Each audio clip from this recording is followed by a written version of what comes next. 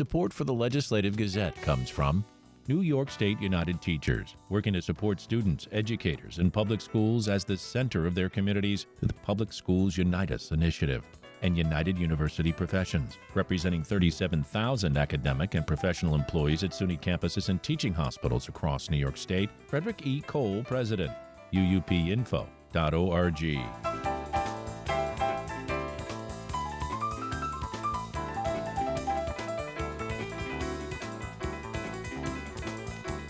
New York Governor Kathy Hochul's new budget plan holds the line on spending increases, but it might hit some headwinds in the state legislature. The Legislative Gazette's Karen DeWitt reports. While Hochul is a Democrat and both houses of the legislature are led by Democrats, the governor's budget is not guaranteed to be an easy sell to the Senate and Assembly. One item expected to meet resistance is the governor's proposal to keep state aid flat for some suburban and rural school districts. Hochul and her budget office managed to close a $4.3 billion projected deficit by tamping down the rate of spending growth in education and other areas. It's a lot more pleasant to say yes to everybody, but now we're called upon to make the tough decisions. Hochul is proposing an increase of $825 million for schools, but that's far less than the record spending over the previous 2 years. And she wants to funnel much of those funds to the state's poorest schools, many of them in New York cities. The plan would end the decades-long tradition known as hold harmless. That ensures that no school district, even the state's wealthiest, will ever get less money in the state budget than it did in the previous year. As much as we may want to, we are not going to be able to replicate the massive increases of the last 2 years. No one could have expected the extraordinary jumps in aid to recur annually. The Republican minority leader in the Senate, Robert Ortt, says some GOP senators who represent suburban and rural districts object to the proposal. He says he believes it's no coincidence that the school districts that are less likely to receive cuts are represented by Democrats in the legislature. It's all rural and suburban districts that are going to see cuts in spending, in some cases drastically, and not the cities. And that, to me, really smacks of hypocrisy, but it also smacks of partisanship. Ortt predicts that some Democratic senators who represent suburban districts will also be opposed to the idea. If the governor's plan is taken at face value, I have to believe that my colleagues on the other side of the aisle are going to have something to say about this. Advocates for school funding who have been closely allied with Democrats in the legislature, including the New York State United Teachers Union, are also against ending hold harmless. In a statement, NYSUT President Melinda Person says the critical need to consistently support our students and educators should not vary with the fluctuations in our state tax revenue. Senate Democratic Majority Leader Andrea Stewart-Cousins sought to minimize any public friction over the proposal and other items in the budget, including the governor's plan to trim $1 billion out of the Medicaid budget.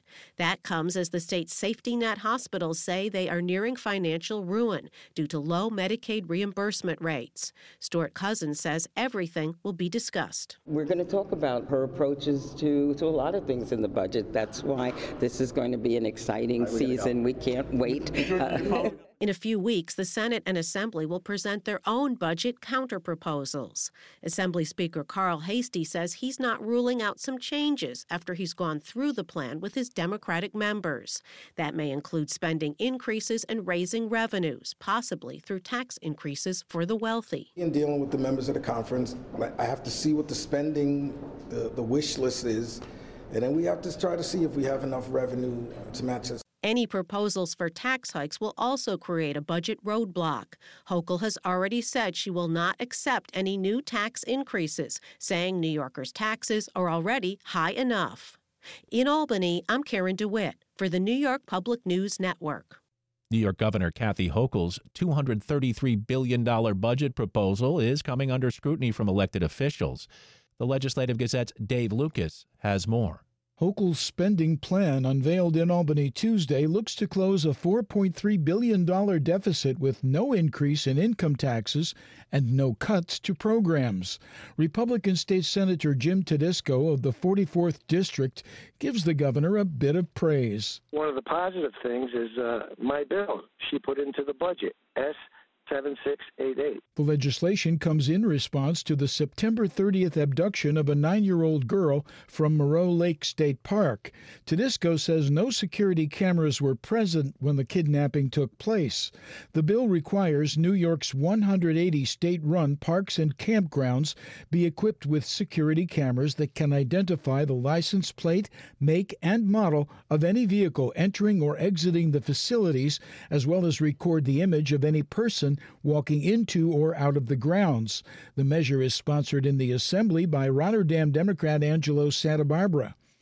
Tedisco agrees with Hochul that affordability and public safety should be the focus, but disagrees with parts of the plan. The best way to define it was Hochul's hocus pocus, because she would have to be the sleight of hand magician as good as Houdini to balance this particular budget in the way she has presented it. What she admitted is we have $4 billion of increased spending. That's a part of the reason why people are leaving the state of New York, because of taxes, to get that $4 billion of increased spending. But we also have a $4.3 billion deficit. That's $8.3 billion that's not accounted for right now.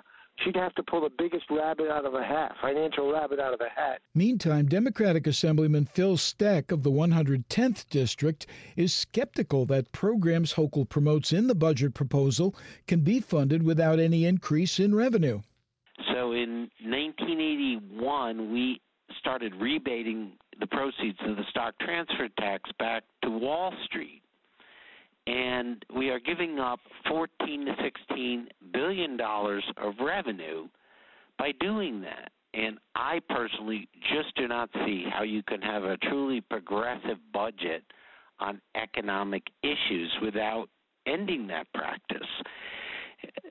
The problem that we have is New Yorkers, if you can't raise income tax because the wealthy New Yorkers do have the ability to leave to avoid that tax, but they can't avoid something like the stock transfer tax because all the major securities markets are in New York. You can move to Tennessee, but you still have to trade in New York. So I think we have a big budget hole, and this budget is not doing anything to fill it. Steck finds food insecurity and rising housing costs concerning. I've not seen any of the programs that the governor talks about that have really been successful in addressing the issue. For example, I don't think putting an end to exclusionary zoning is going to suddenly create a massive market in low-cost housing.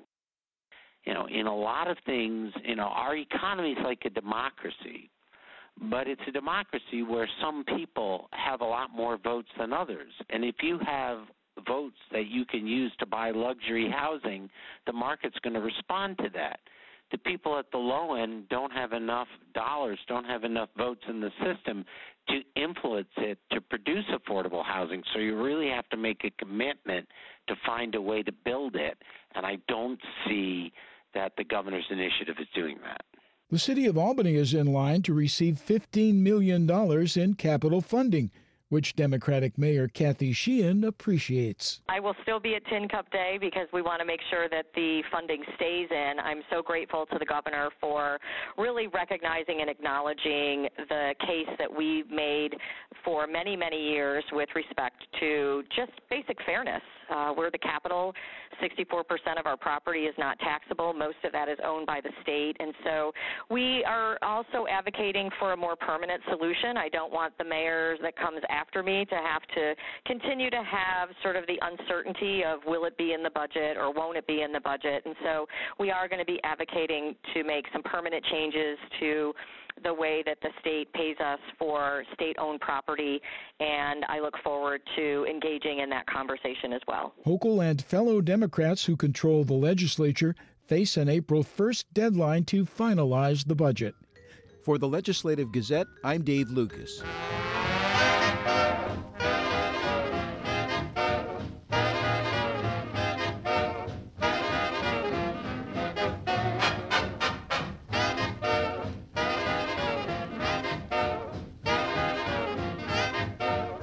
You are listening to the Legislative Gazette, a program about New York State government and politics. I'm David Gustina. New York Governor Kathy Hochul once again listed the housing crisis as one of her top concerns in her annual State of the State address. Lawmakers in the Hudson Valley agree the crisis is a danger to local residents, but many disagree with the governor on how to approach it. More from the Legislative Gazette's Jesse King. Now let's get to the most important issue when it comes to affordability. The obscenely high cost of rents and mortgages caused by the unconscionable shortage of housing in New York. The fact that Hochul touched on housing in her speech came as a surprise to some lawmakers, considering the Democrats' extensive plan to build more than 800,000 housing units statewide crumbled in Albany last year. Hochul largely focused on New York City in her address, saying she wants to legalize basement and cellar apartments and resurrect the tax abatement plan 421A, which lawmakers let expire in 2021. Assemblyman Chris Burdick, a Democrat from the 93rd District in Mount Kisco, says housing is one of his main priorities this session, so he was glad to hear it talked about, but he would have liked more specifics. I want to see that there's a plan not just for New York City, but what are the specific actions that would provide for stimulating housing growth in the rest of the state. Much of the Hudson Valley is under a housing crisis. The cities of Kingston and Newburgh and the village of Nyack have declared housing emergencies over the past couple of years, opting into rent control via the New York Emergency Tenant Protection Act. A recent report by Hudson Valley Pattern for Progress found that the average single renter cannot afford a one-bedroom apartment in any of the region's 9 counties. Part of the reason Hochul's housing plan fell through last year is opposition from suburban and rural representatives, who took issue with Hochul's idea to mandate growth in municipalities across the state, as well as a measure that would allow the state to circumvent local zoning officials to get the job done. Burdick is one of those representatives. He'd rather see the state provide incentives and require municipalities to draw up their own plans after assessing their individual housing needs, like the way communities were directed to reimagine policing in 2019. Burdick and Assemblywoman Dana Levenberg, a fellow Democrat from the 95th District in Ossining, have been working on a package of bills they say would preserve local control while complementing other aspects of Hochul's plan. Every municipality needs to step up and do their part. And again, it can't all just be on the back of the ones that maybe have more density currently. Like, we really need to look at the state as a whole to provide housing for all of those who want to live, work, play, and thrive here. Hochul did appear to drop the provision overriding local control in her speech. Burdick says to make affordable housing models work financially, the land practically needs to be acquired for free. And to that end, Hochul says she wants to invest $500 million to construct 15,000 units of housing on sites already owned by the state, like former prisons. Assemblyman Anil Bipan of the 105th District in East Fishkill says he's not a fan of that idea. The Republicans' district is home to the former Downstate Correctional Facility in Fishkill, which was decommissioned in 2022 and promptly identified as a potential site for affordable housing. Bipan says he's spoken with members of the Fishkill Town Board, however, and they're not for it. They do not believe they have the infrastructure. They don't believe they have the ability to expand their community by the hundreds, if not thousands, of new units and residents they're trying to put there. To an extent, Burdick echoes that argument. The areas that we represent, they're not cities with sewer systems. They're not cities that have public water supplies. And those are both significant hurdles in terms of providing affordable housing. Basically, a lot of the Hudson Valley's smaller communities want to remain the way they are now, small. And representatives want municipalities to be able to find their own ways to develop housing that won't drastically change their infrastructure or the density of their communities. Many of the region's lawmakers also agree that the housing crisis is more than just an issue of supply and demand. Simply building housing isn't going to solve it. Assemblyman Jonathan Jacobson of the 104th District in Newburgh says the state should be doing more to make sure renters have stability right now. He's a proponent of good cause eviction legislation, which would protect tenants from price gouging and from being evicted without a legitimate reason. Good cause is another idea that tanked Hochul's housing plan last year, but Jacobson says he doesn't see things moving forward without it. I think there has to be a grand bargain concerning good cause eviction, as well as the necessary tax breaks to encourage more housing to be built. In her speech, Hochul listed the housing crisis as a main reason New Yorkers are fleeing the state, not taxes, as some state Republicans argue. Republican Assemblyman Chris Tague of the 102nd District says he doesn't think that statement is entirely true, and Capital Region lawmakers like State Senator Jim Tedisco and Assemblyman Angelo Santa Barbara have introduced a bill that would create a bipartisan commission to study outmigration. But he agrees that housing likely plays a part. Take, for example, the village of Catskill, where Tague says local officials have had trouble getting graduates of nearby Columbia Green Community College to stay and raise families. I mean, you're talking average prices now. Since COVID in rural upstate New York, you're looking at a decent house, you're paying $250,000. Now, how does somebody fresh out of college making $40,000 or $50,000 a year afford a $250,000 house? For the Legislative Gazette, I'm Jesse King.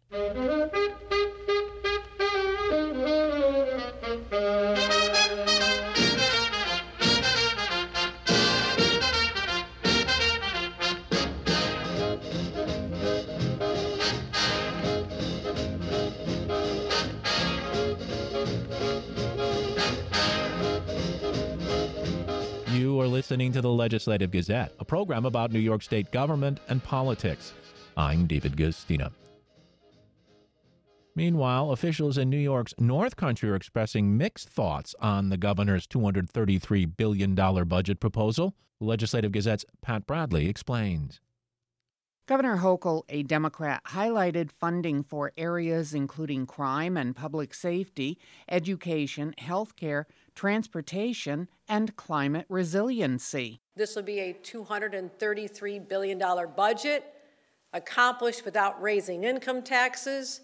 We're presenting a solid, balanced budget without cuts or added burdens. Now, there is growth. State spending is up nearly $6 billion over last year.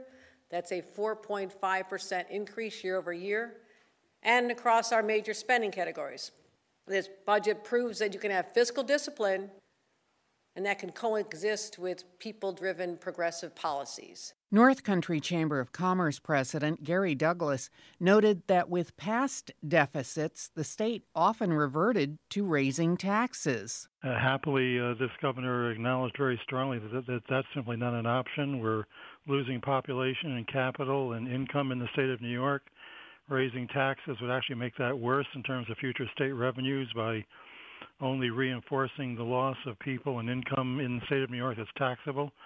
So we're very pleased to hear her commitment and see the commitment in the budget to no income tax increases of any kind to address the budget deficit. So in an overarching sense, that's number one. Fellow Democrat D. Billy Jones, who represents the North Country's 115th district in the state assembly, is unimpressed with the fiscal plan. Overall, I was disappointed in not mentioning a more comprehensive housing approach for the North Country. She had talked a lot about addressing that in New York City and other suburban areas, and I just didn't see any of those specifics for the North Country or more upstate regions. I was disappointed about the prospect of more prison closures. Other areas, I wish there would have been more emphasis on infrastructure for rural areas, talking about bridges and roads. We need more investment in that. During a state Senate Republican conference meeting Wednesday morning, Senator Jake Ashby of the 43rd District, which includes all of Rensselaer County and parts of Washington and Albany counties, said the policies reflected in the proposed budget are driving people out of New York. New York's population loss since 2020 is greater than Vermont's total population. The governor's economic agenda is leaving fewer and fewer people to pay for more and more government. We're national leaders in all the wrong categories: state and local tax burden, the cost of doing business, and unworkable energy regulations. I have a simple message for my colleagues on the other side of the aisle. People are fleeing our state, and that's bad for all of us. We lose representation in Congress, we lose federal funding for our veterans, our seniors, and our families, and we lose ideas. We guarantee that the future will happen somewhere else. And I'm urging you to join with us finally to address our state's affordability crisis before it's too late. The new fiscal year begins April 1st. For the Legislative Gazette, I'm Pat Bradley.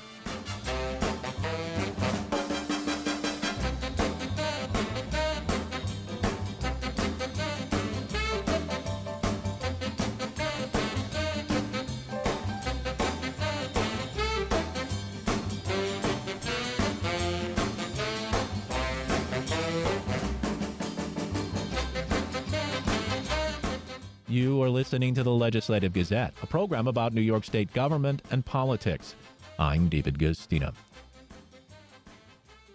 This week I sat down with New York State Comptroller Tom DiNapoli, a Democrat, and asked him about the state's rainy day fund, which the governor dipped into to deal with the migrant issue.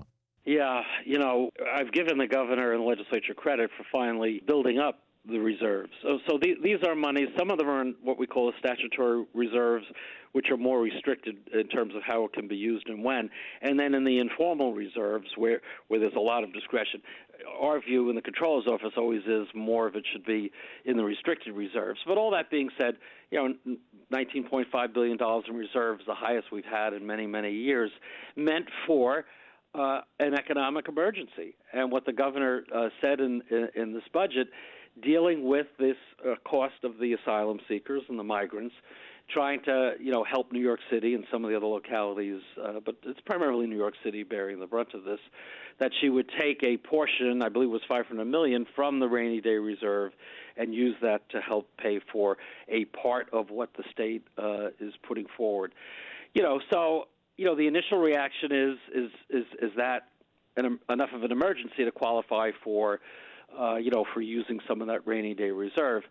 And I think it really gets to a point that we've made in the past, while we've complimented the governor and legislature for building up the reserves, what we have been saying are two things. Number one, as I said before, more of it should be in the statutorily protected reserves rather than what we would call the informal reserves. And number two, we don't have clear guidelines with those informal reserves as to when you would spend the money, what is it appropriate to spend the money on. Saying an economic emergency is kind of a broad, label. So from my perspective, initial reaction, okay, if they want to define this as a short-term emergency, which would qualify for using some of the rainy day reserves. My question would be, what's the payback schedule? Meaning, okay, if you're going to dip into the reserve, not a huge amount when you consider the total amount of the reserve, what is the commitment to return that money, to build that reserve back up? So if it's an emergency and you're looking for, some float for a while, fine. But I think there should be some very clear commitment that money is going to be paid back on a very clear timetable. So, I'm hoping this is not, the first crack in moving us backward in terms of not having the kind of reserves that we should have. Because much as the migrant asylum seeker cost wasn't anticipated, it's not like the Great Recession of 12 years ago. It is not like COVID coming out of nowhere and the economy closing down. And from my perspective, the reserves were more built up for those kind of truly economic catastrophes. You could certainly say the migrant asylum seeker is an urgent situation. I wouldn't put it at the level of what we had to go through with COVID, though. So I think that's where being a bit more clear as to how we define the emergencies that would qualify for using some of that money, and if you're going to dip into that, what's the schedule and timetable to put that money back and to make the reserves whole again? So that's obviously some of our preliminary reaction to that. Do you say that because the federal government has such a much larger role in all of this, and that? Well, that's the bigger question. Look, and the governor said this, the Mayor Adams said this. I think everybody's been saying it. This really has been a failure at the national level. You can have different opinions about how to handle border security. Clearly, there are problems there. We have, as a nation, not dealt with immigration reform and pathway to citizenship for years. That's not new. It's gets caught up in all the, Washington back and forth, and that's been a tragedy that hasn't been resolved. And given all the dislocations happening around the world, and a lot of folks wanting to come to this country, and having this expense, and the federal government not stepping up and helping the states and localities deal with this cost. So there's no question that Washington needs to do more. I don't see that happening anytime soon, the way things are going down there. So we are having to contend with it. Look, we talk about the numbers, we talk about the dollars. Let's keep in mind, these are real people, families, children, often, coming out of very troubling situations in their native country, and then, and I hate to put it this way, but ending up on a bus and kind of being dumped in the middle of New York City. This is some have said it's like real being kidnapped.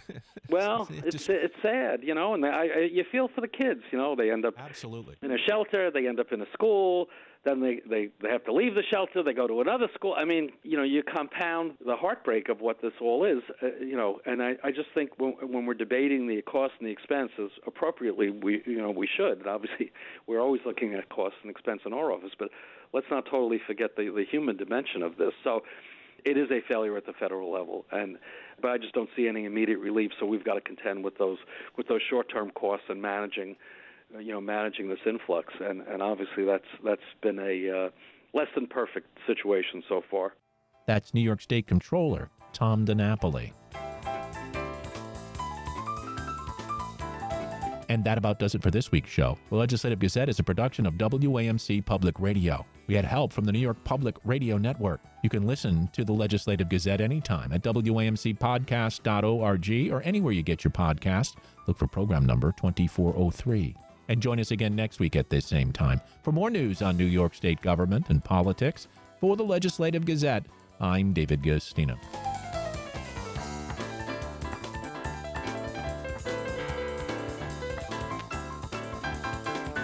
Support for the Legislative Gazette comes from United University Professions, representing 37,000 academic and professional employees at SUNY campuses and teaching hospitals across New York State. Frederick E. Cole, President. UUPinfo.org.